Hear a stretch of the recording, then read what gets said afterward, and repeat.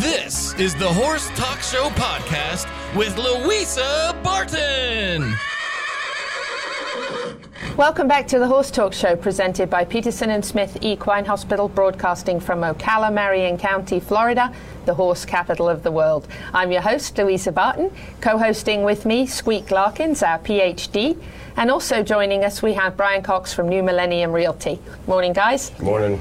And by phone, we have Dr. Louisa Cadena from Peterson & Smith. Good morning, Dr. Cadena. Good morning, guys. Welcome to the show. It's lovely to have you on with us. We're going to talk a little bit about preparations for breeding season. We are almost in the fall. It may not feel like it outside right now, but it is almost fall. And we need to start thinking about the early part of next year and how we can prepare our mares for this very important time of the year. Can you talk a little bit about that, Dr. Cadena? Yeah, certainly. First of all, good morning. Thank you for having me. Being the first time that I'm here. So yeah, certainly it's around the corner, even though most of us think that it's several months away from breeding season. Most of my clients are already starting to call and say, well, what are we going to do here and there for these mares, prepping them for the next breeding season. Certainly we talk about in the majority of thoroughbreds in Ocala, but it's all breeds, truly. It's all breeds that we got in Ocala, from race horses, quarter horses, Pasofinos, jumpers, I mean, name it, and everybody wants to just kind of get ahead of the game. Absolutely, yes. Now, of course, there are going to be the two different kinds of mares that you'll be thinking about trying to get pregnant in the near future, and that would either be maiden or barren, or maybe even a mare that has recently had a foal, or at least maybe in the last 6 months or so. So there's kind of a couple of different ways of dealing with it, depending on whether you're going from a mare that's already had a foal or one that maybe has never had one before, which we call maiden. How differently do you treat those mares as you start to prepare them? So yeah, just like you said, you pretty much put it better than I would. So we're preparing to this breeding season with the typical mares that are ready to foal, and hopefully for the thoroughbred people, they fall as close to January as we can, or close to that early months of the year. We have the mares that were barren, and unfortunately they couldn't get in foal, or the mares that just came off the track. That goes for the race horses. Then we have the quarter horses, or the Pasofino horses that go for the jumping or dressage arena. So we got preparing for one thing that kind of we want to get ahead of the game is try to get these mares to cycle. If we remember, horses' cyclicity comes in the longer days of the year. So when the daylight is longer, that will be closer to the summer, that's when these mares are cycling. Well, unfortunately, to fulfill the needs of most breeders that want to try to breed as close or as early as the year, we need to kind of speed up this process and get these mares cycling earlier. And that's a little bit unnatural. So what we'll try to do, and that's kind of one of the first things that we start prepping, is get them jump start. So a lot of people, as November approaches, I usually tell my clients, enjoy that Thanksgiving dinner. And once you're done with that Thanksgiving dinner, go out to your barn and set up lights. Bring the mares in. We have now new products that will help the mare get that feeling. It's a mask, and it stimulates cyclicity, so you can have the horse turn out. So that's one thing. Oh yes, I've seen those masks. They're doing quite well with that, aren't they?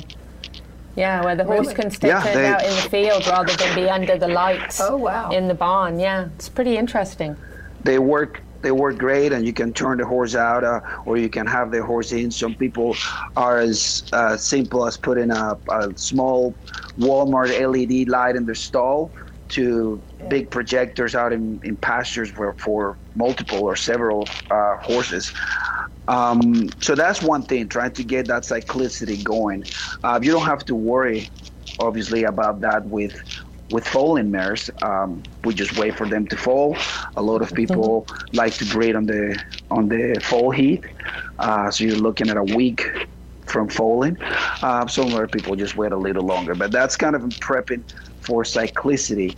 The other thing we want to consider is how clean that barren mare, that mare that did not get in foal the prior year, what caused that? What if it's a uterine infection? Was it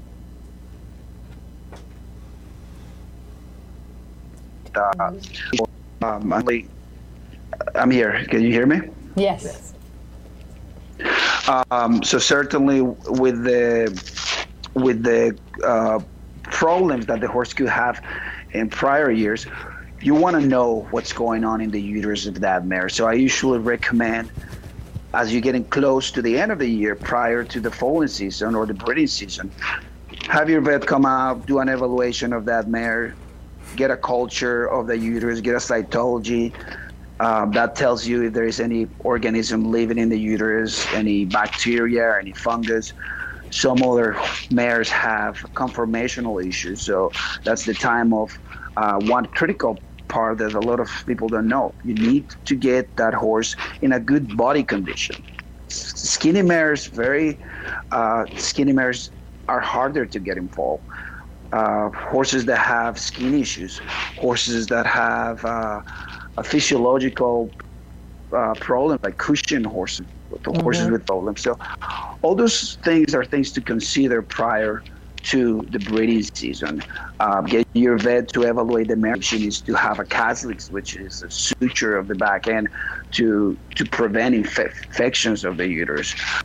Get a culture, see if the mare needs to be treated with antibiotics prior to getting her to that breeding shed for the breeding season. Very good. Now, what about vaccinations? I normally recommend staying with your routine, especially in Florida, with your routine core vaccines. You mentioned it earlier in the show that we have to be concerned about encephalitis, the West Nile, the tetanus, and rabies. Certainly, those core vaccines, men doing them every 6 months. So pretty much when you get into the fall, you routinely you do your fall vaccines, your encephalitis, your West Nile. There's tons of mosquitoes. There's so much rain in Florida. Yes, it's so humid right now that you need to consider. You go out there and you see all these mosquitoes. Those are little criminals going out there for your horse to get you. It's true. Criminals. Sick. So get the horses vaccinated. Now, the typical question that I get is, Doug, do I have to vaccinate my pregnant mare differently, or my mare that is gonna get in foal? I usually put it in a small window where the mare is ready to be bred. I try to prevent vaccines there. Prior to the window of getting bred, or within the 60 days once the mare is calling in foal, then I wait a little bit. I don't like, and it is mainly because of the reaction, that the natural, normal reaction that a horse can have to vaccines. If you get a fever from that vaccination, you certainly don't want to have a mare that is not in their first 60 days with a fever. But I think you continue with your routine vaccines. Pregnant horses would recommend at 5, 7, and 9 months to do your herpes viral or your rhino vaccine. Some more people recognize them as the pneumobore vaccine. Very important, yes. Now, last question I really have for you is, what about the stud? What about the stallion? Ooh, that's the question the first question that some of my clients ask me is, so who should I breed to, Doc? Oh, that's my question that I ask them. What do you like? What, you know more than I do what you're looking for. But it's be shopping around this time of the year. Before the end of the year comes, look out. There is great thoroughbred stallions. We got a couple of new stallions in town.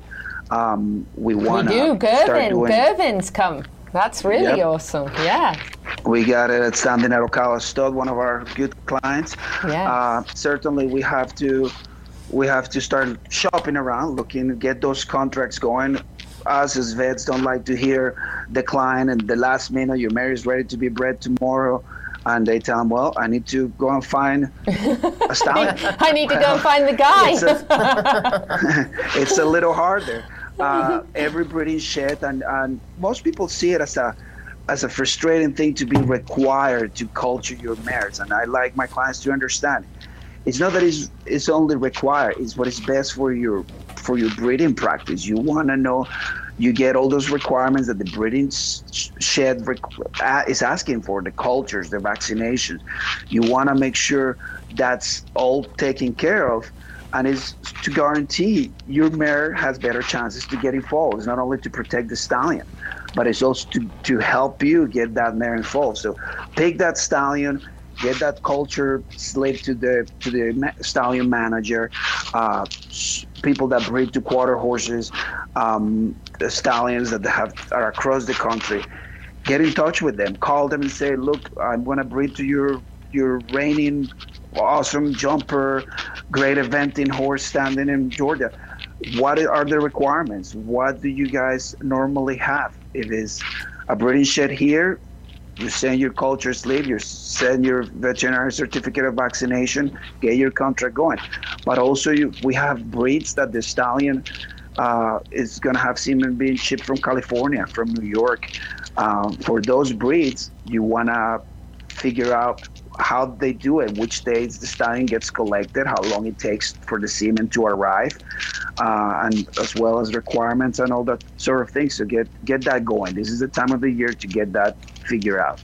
Be prepared, in other words, not last minute trying to make a decision, but have all your ducks in a row. It's the story of our lives. It is the story of our lives, you're right.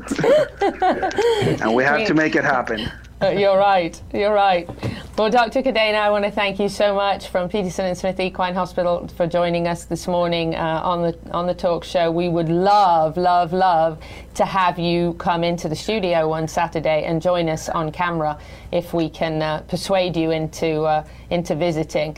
We're in the downtown area of Ocala, and we would love to have you come in and sit in on a show with us when you're available. I appreciate that. Thank you very much for having me. I will try. I'll see. I don't think I have a lot of farms in the downtown area that I know, right? In between calls. But we need a studio on a horse farm. Yeah. That would be great. Well, nowadays we can probably put it in a cell phone call. You guys will be company as we do the work for sure. That's right. Thank you very much, Dr. Cadena. Have a wonderful weekend, and thank you for joining us. Same to you guys. Thank you for having me. Have a good day. Hi guys, this is Louisa Barton. I really hope you've enjoyed this edition of the Horse Talk Show podcast. Connect with us on Facebook, Twitter and YouTube and let me know what you thought. Now please go out there and share the podcast.